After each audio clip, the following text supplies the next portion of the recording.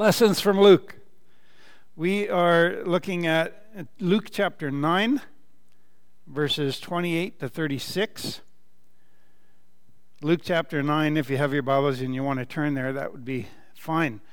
And as we do with the book of Luke, we've got to start with a limerick. And so here we go. Once above the tree line, Christ Jesus began to shine. It was Peter, James, and John who had been invited on as witnesses to this sign. All right, and as we read our text, you will find out what we're talking about in the limerick. And so, starting at verse 28 of chapter 9. Now it came to pass about 8 days after these sayings that he took Peter, John, and James and went up on the mountain to pray. As he prayed, the appearance of his face was altered, and his robe became white and glistening.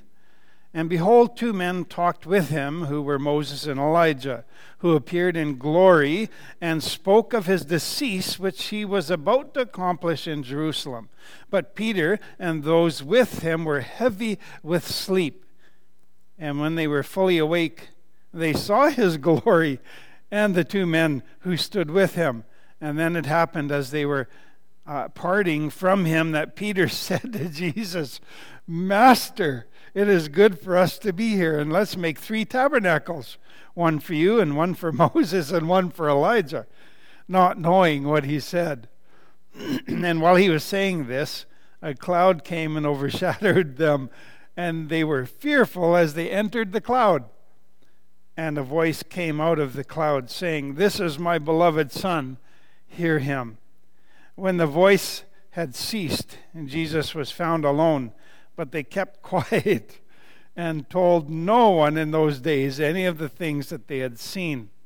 Well, that's a pretty amazing experience that Peter, James, and John had. We're going to call this message just simply Transfigured. Transfigure, what does it mean? Merriam-Webster in the dictionary, transfigure, a change in form or appearance, metamorphosis, an exalting, glorifying, or spiritual change. And so that definition, what does it remind you of? Doesn't it remind you of a caterpillar that turns into a like this worm-like creature with all these legs and wiggly, and that creature turns into a beautiful butterfly? Doesn't that definition remind you of that? And it's what I think of in an article describing chrysalis.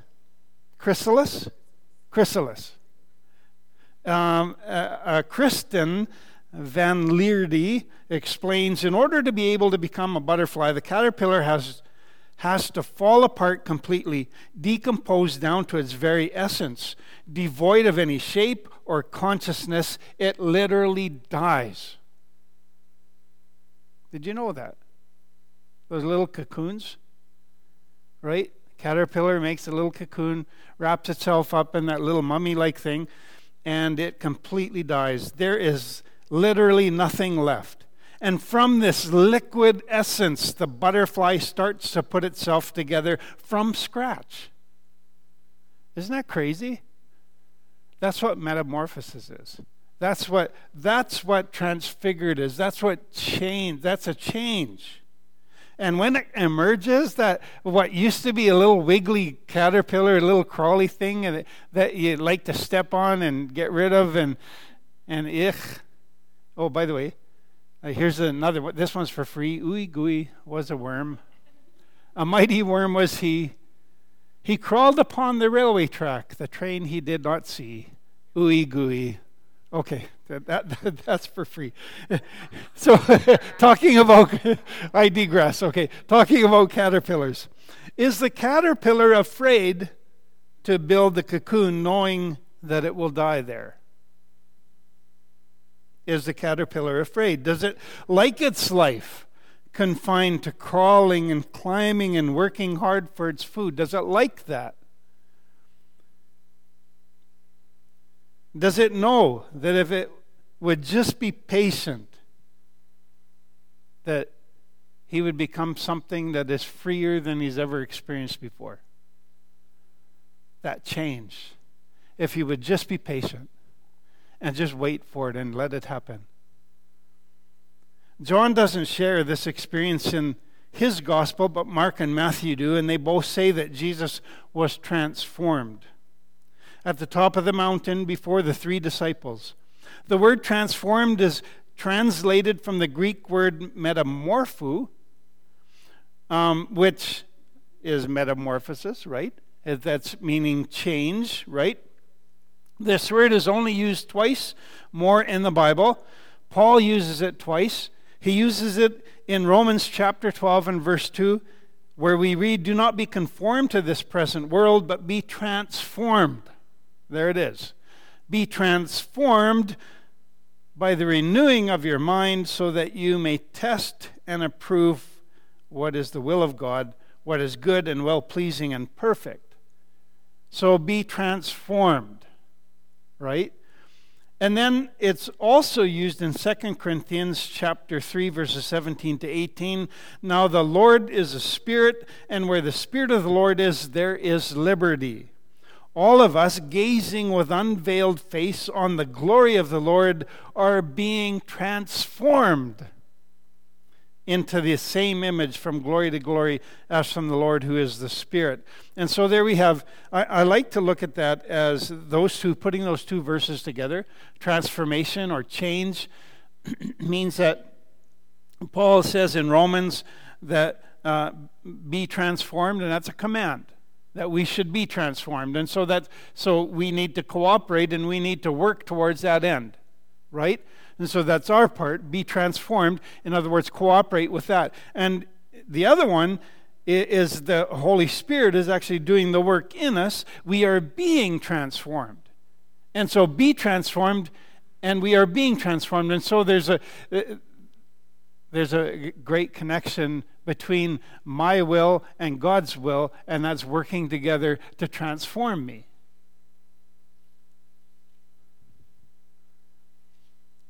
Well, I've got 5 things I want to talk about. The place of prayer, the transfiguration, the out-of-towners, the veiled voice, and the transformation. And so the place of prayer, first of all, this is what Samuel Chadwick says. He says, "Prayer turns ordinary mortals into men of power. It brings fire, it brings rain, it brings life, it brings God." That's what prayer does. Jesus, says Luke, went up to the mountain to pray. He went up to the mount. He went up this mountain. It's an unnamed mountain. We don't know from Scripture which mountain it is, but it's at some elevation. And they went up there. Jesus went specifically to pray. Did he bring his disciples to pray with him or to witness what was about to happen? Later on in the Garden of Gethsemane, Jesus had asked his disciples to watch and pray, although Jesus was apart from them and praying alone, right? They were to be praying at the same time, right? Supporting Jesus in his ministry and in his suffering. They were to be praying with Jesus, but they could not stay awake in the Garden of Gethsemane. And here too, on this mountain where Jesus is transfigured, we find again that the disciples just could not stay awake. They were just too tired. Maybe the mountain was higher than we know. Maybe it was a high mountain. Maybe it took all day to get up there. But they were tired. They were heavy with sleep. Now, this revelation of glory, this transfiguration, didn't happen when he was healing the sick. It didn't happen when he was casting out demons. It didn't happen when he was feeding the hungry. It didn't happen when he was raising the dead. This transformation, this transfiguration happened when Jesus was praying. Does that speak to you? That change is possible when we're praying. When we begin to pray, that God can change us. that we are being changed at that time. Jesus spent a lot of time praying. When the Holy Spirit was received at Pentecost, what were the disciples doing? They were praying. When Peter was miraculously released from prison with the help of an angel, what was the church doing? They were praying. And when Paul and Silas were beaten and thrown into the inner prison, and the guard was told, you better watch these guys because it's your life. What were they doing? They were singing and praying. They were praying. Change happens when you pray. Now that we know what we have in Jesus, this great high priest, with ready access to God, let's not let it slip through our fingers. We don't have a priest who is out of touch with our reality. He's been through weakness and testing, experiencing it all but the sin. And so let's walk right up to him and let what he is so ready to give, take the mercy, accept the help. This is Hebrews 4:14-16 from the Message. This is talking about prayer. The New King James Version says, let us therefore boldly come to the throne of grace, that we may obtain mercy and find grace to help in time of need. Coming to the throne is praying. Come to God's throne in prayer, right? Now that should be enough. That should be enough of an incentive to remember to pray. But let me give you 5 reasons that prayer should be up a notch on our priority list. Okay, here's 5 reasons. Number 1, God tells us to pray. God said, through Paul, he said, be joyful in hope, patient in affliction, and faithful in prayer. That's Romans 12:12. The command to pray is actually everywhere in God's word. We are commanded to pray. Talk to God. Pray. Who would argue with God? Well, don't answer that, because we all do, don't we? We all argue with God. No, I don't want to do that. No, that's too hard for me. No. Come on, God. Let's do something else. Right? All of us, we all argue with God in God's word. But the simple truth is that God is so in love with us that he desires this intimate relationship with us, which includes communication. He wants us to talk to him, and he wants to talk to us. And that happens when we're praying. And so that's why God says that we should pray. Well, the second reason why we should pray is that because Jesus prayed. Jesus prayed all the time. Not only did Jesus pray regularly, but he made it a priority. He would get up early in the morning before anyone else got up, and he would go and pray. And to spend time with his Father, getting up in the wee hours of the morning. And his disciples saw this, and one day in Luke chapter 11, I think it is, he said, can you teach us how to pray? Because they were watching John had taught his disciples, and they were watching Jesus praying, and they wanted to know how to pray. And so Jesus prayed. We should pray also. Number 3, is there a better way to talk to God? Is there a better way than through prayer? This is how we do it. When we pray with our Bibles open, then God speaks to us through his word. It's a two-way conversation, remember. And so God speaks to us, and we speak to God, and we're communicating and having wonderful fellowship together with our Lord in prayer. Number 4, prayer is a spiritual weapon. Right? Absolutely. We do not battle against flesh and blood, but against principalities and powers in spiritual and heavenly realms. That's Ephesians 6 and verse 12. You know, how foolish it would be to enter the battle, and we're all in a battle, by the way. We're all in this spiritual battle. How foolish If you think about a physical battle, if you think of the Crusader days, how foolish it would be for those guys to put their armor on and leave their swords and shields back on the table and run into the battle. How crazy. Stupid. I'm going to say it. It's stupid. It's dumb. That would be so dumb. And so for us believers in Jesus, why would we leave prayer on the table? Why wouldn't we do that? Because it's a spiritual weapon. Number 5, answered prayer is a powerful testimony, isn't it? When we're asking, we're pleading for God for healing for somebody that's sick, and God miraculously heals that person, it is a powerful testimony. And you know, I had COVID like a year ago, right? And so many people prayed for me. Even by my bedside, praying, laying hands on me. I didn't know what was going on. I had no idea. In a coma, right? But God healed me. God answered prayer. What a powerful testimony that is.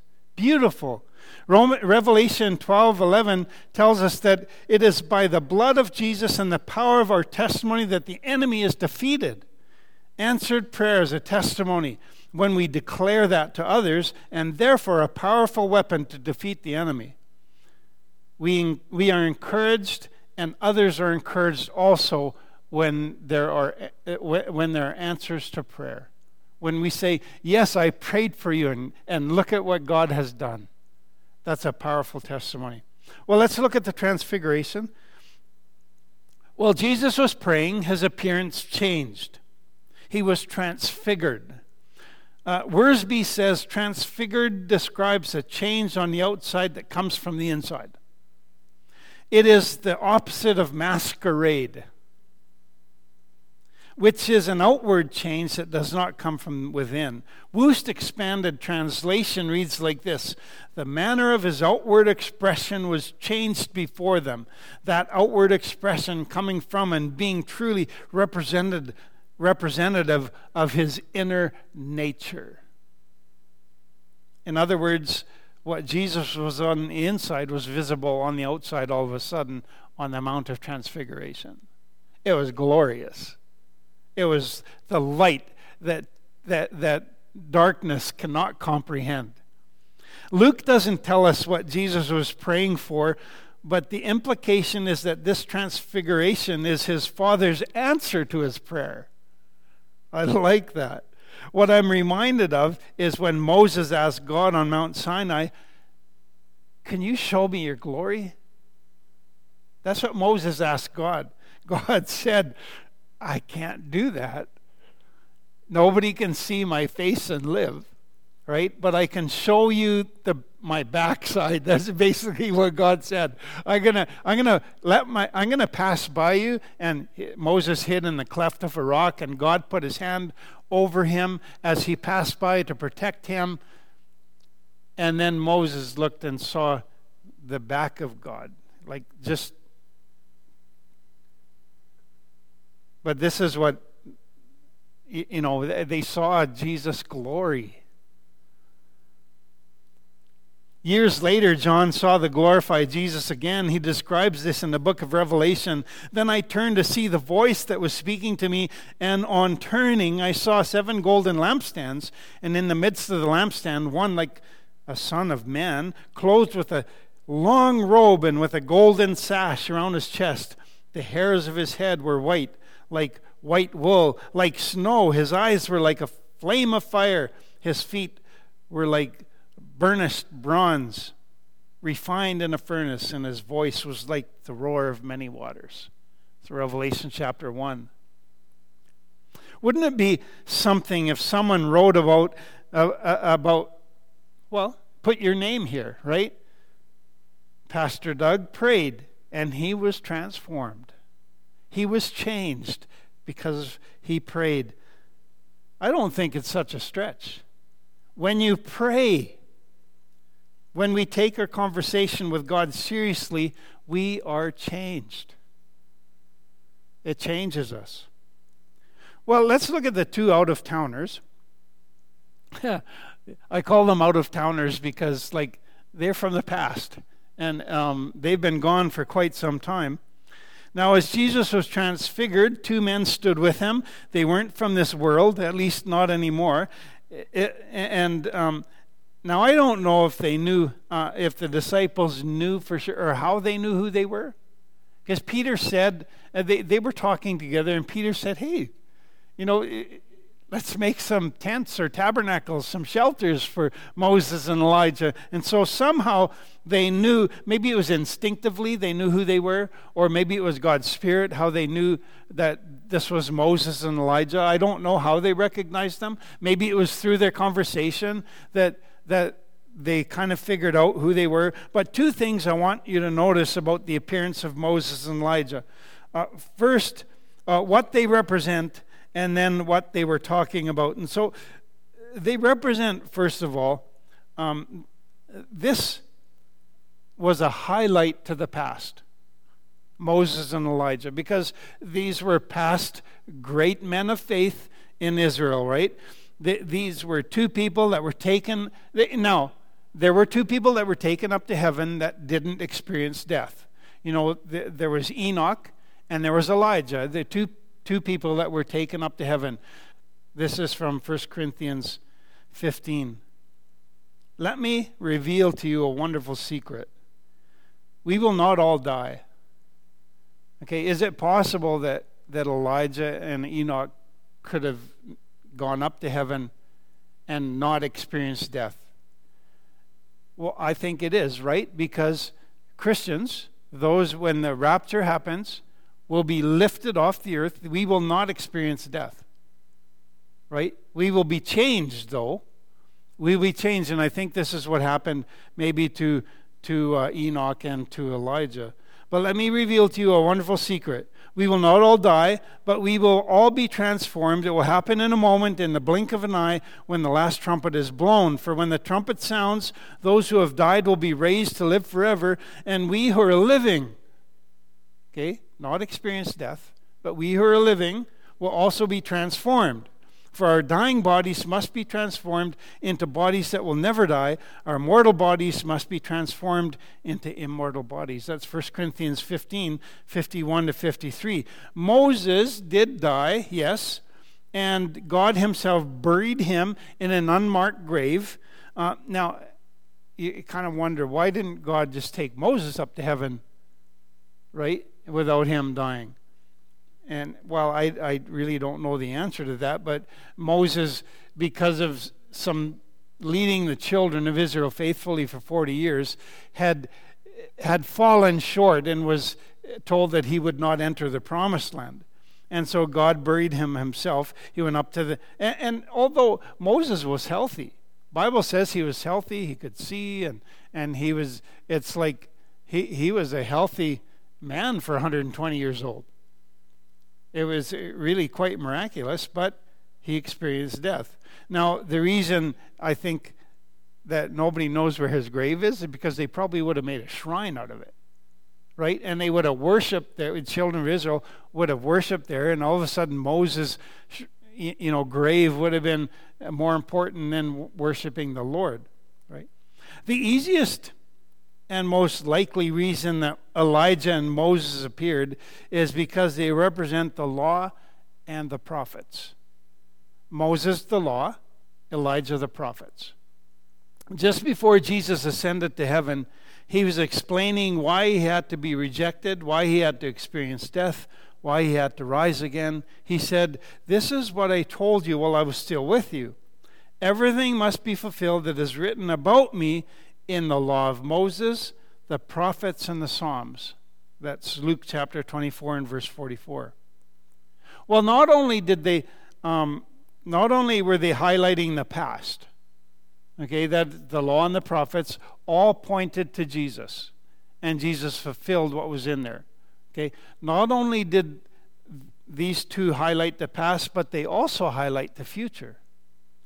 Jesus is coming again to receive us to himself, to judge and to rule. Malachi talks about this future time. Remember the law of my servant Moses, the statutes and rules that I commanded him at Horeb, that's Mount Sinai, for all Israel. Behold, I will send you Elijah the prophet before that great and awesome day of the Lord. And he will turn the hearts of fathers to their children and the hearts of children to their fathers. That's Malachi chapter 4, verses 4 to 6. So what were they talking about? I can imagine. It's like all we have is, and spoke of his decease, which he was about to accomplish at Jerusalem. That's all it said. That's it. How long was the conversation? I'm not sure. The disciples were sleeping. They were asleep through a lot of it, right? And then they woke up and they were amazed at what was happening. Can you imagine the conversation? Though we know that they talked about Jesus' death and that he would be successful at accomplishing this death at Jerusalem. We know that that's what they talked about. I can't help but think about Jesus' last words on the cross. His mission complete. It is finished. Right? It's done. And it's like paid in full. That's the literal translation. It's a paid in full. Moses might be so excited to understand what's about to happen. He had instructed the children of Israel, after all, to kill an innocent lamb, one that was spotless, and to take that blood and put it on the side posts of the door and the mantle, on the top, the door jamb, and then the angel of death would pass over that home, and they would be safe. And Moses might fully understand what Jesus was doing, that Jesus was shedding his blood, and through the cross, because the blood was shed, that we are saved. Moses might fully understand what was going on now. Maybe he didn't understand before, but he sure does now, as they talked about Jesus' death. And Moses, you are the Lamb of God.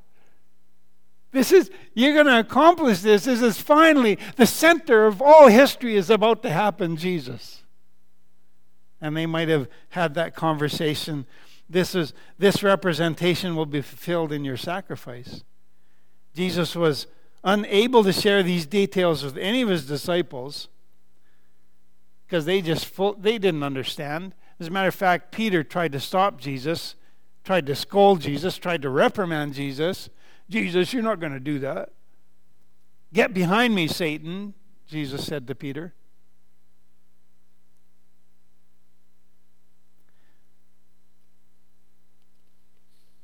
And then Peter says, when they finally woke up, it's so good for us to be here. Oh, this is awesome. Let's build some tents. Well, let's look at the veiled voice. And while he was saying this, a cloud came and overshadowed them. This is how I see it happening. The disciples had been sleeping. Suddenly, they were very aware of something supernatural happening. They were aroused from their sleep. As Moses went toward the burning bush, the three disciples ran up close to see exactly what was happening. Peter, not knowing what to say, sticks his foot in his mouth again, begins to speak about setting up shrines, exactly why Moses' body was never found, I think. And God comes down, covered by a cloud, again, similar to what Moses experienced when Moses said, "Show me your glory." God comes down in this cloud. And then the voice of the Lord comes out of the cloud, and the disciples are just terrified. They're afraid. And they should be. This is no ordinary cloud. Let me read this from Exodus chapter 14, 19 to 20. And the angel of God, who had been going before the camp of Israel, moved and went before them. And the pillar of cloud moved from before them and stood behind them. So it came between the camp of Egypt and the camp of Israel. And there was this cloud along with the darkness, yet it gave light at night. Thus the one did not come near the other all night. The word cloud, Shekinah. This is the Shekinah glory. No wonder the disciples were fearful. They were being consumed by the Shekinah glory. It's a fearful thing to fall into the hands of the living God. For the last couple of years, all of us have experienced a lot of veiled faces, right? Have you gone to a restaurant? Even there's still some restaurants that have these, that have these, separation between when you're ordering at a fast food place. They have this separation there, right? And half the time you can't understand the person because they also have a mask on behind the separation. Right? And so these veiled faces, and when they're talking through the mask and through the separation, and you just can't understand them. Well, they had no trouble understanding God. God was clear and God was loud. They understood every word clearly. Now, I want to there are different translations here. The New King James says, "This is my beloved Son, hear him." Most other translations have a phrase added, "my chosen one," in there. This is my beloved Son, my chosen one, hear him. I believe this is connected to the word accomplished, what he was about to accomplish in Jerusalem. He is my chosen one to be sacrificed for you, my chosen one. And so not only were the disciples to witness Jesus' death and resurrection, but they were to hear and understand what it all meant. And they were to hear him because it would be their responsibility to pass it on. Well, let's look at the transformation then. When the voice had ceased, and Jesus was found alone. Jesus was found alone. I love that. When everything else is gone, there's Jesus. When everything else is gone, there's Jesus. Now, there's no doubt that the disciples witnessed the transformation of Jesus. They witnessed perhaps the glory that Jesus had willingly left behind when he humbled himself, took on the form of a servant, and came in the likeness of men. But they were also being transformed themselves. As a matter of fact, they couldn't tell anybody of their experience. That would have been a tough secret to keep, wouldn't it? Come down the mountain with Jesus, and all the other disciples that didn't get to go up there with Jesus and see this and experience that, and they had to keep it to themselves. Hey, you guys, what happened up there? Yeah. Hey, I'm hungry. What? Changing the subject? They couldn't tell. Matthew's account tells us as they descended, Jesus instructed them that they shouldn't say anything until he'd risen from the dead. And so they did keep it to themselves, but it's certainly something they couldn't forget. And Peter shares his testimony in 2 Peter chapter 1, starting at verse 16. It goes like this. For we did not follow cunningly devised fables when we made known to you the power and coming of our Lord Jesus Christ, but were eyewitnesses of his majesty. For he received from God the Father honor and glory when such a voice came to him from the excellent glory, "This is my beloved Son in whom I am well pleased." And we heard this voice which came from heaven when we were with him on the holy mountain. And so we have the prophetic word confirmed. It's Peter, how could they forget such a thing, right? The disciples were transformed. Peter testified, so did John. We beheld his glory, John said. But I'm convinced that what made the difference in their transformation was that they continued to see Jesus alone. Only Jesus. Was it easy? No. Did they have moments of relapse? Of course they did. Were they afraid to die? Likely. How about you and I? Are you happy to live your life as a caterpillar? Crawling through life, a steady diet of foliage, all tasteless stuff. Have you tasted leaves?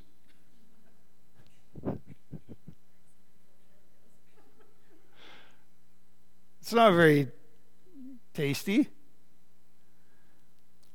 All tasteless stuff that the world elevates as completely wonderful. There's something better. A butterfly's diet is much different. They get to eat sweet, sugary nectar from beautiful flowers.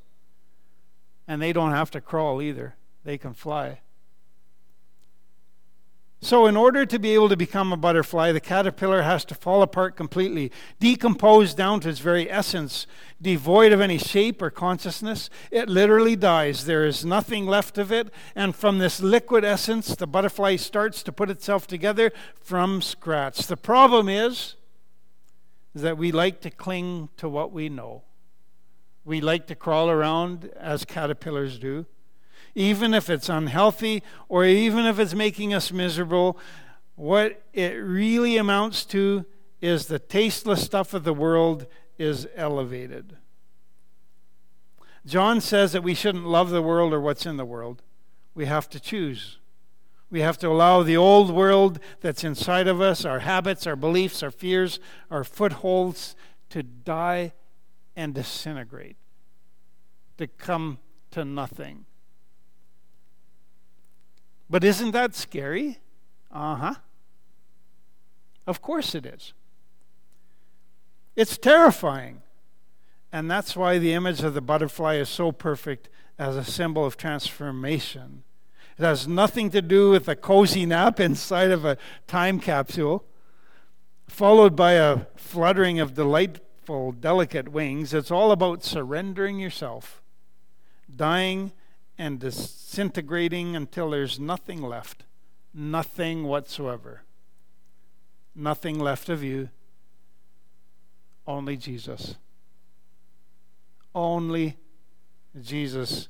And He will put back together you, and you will emerge with wings, and you will be transformed.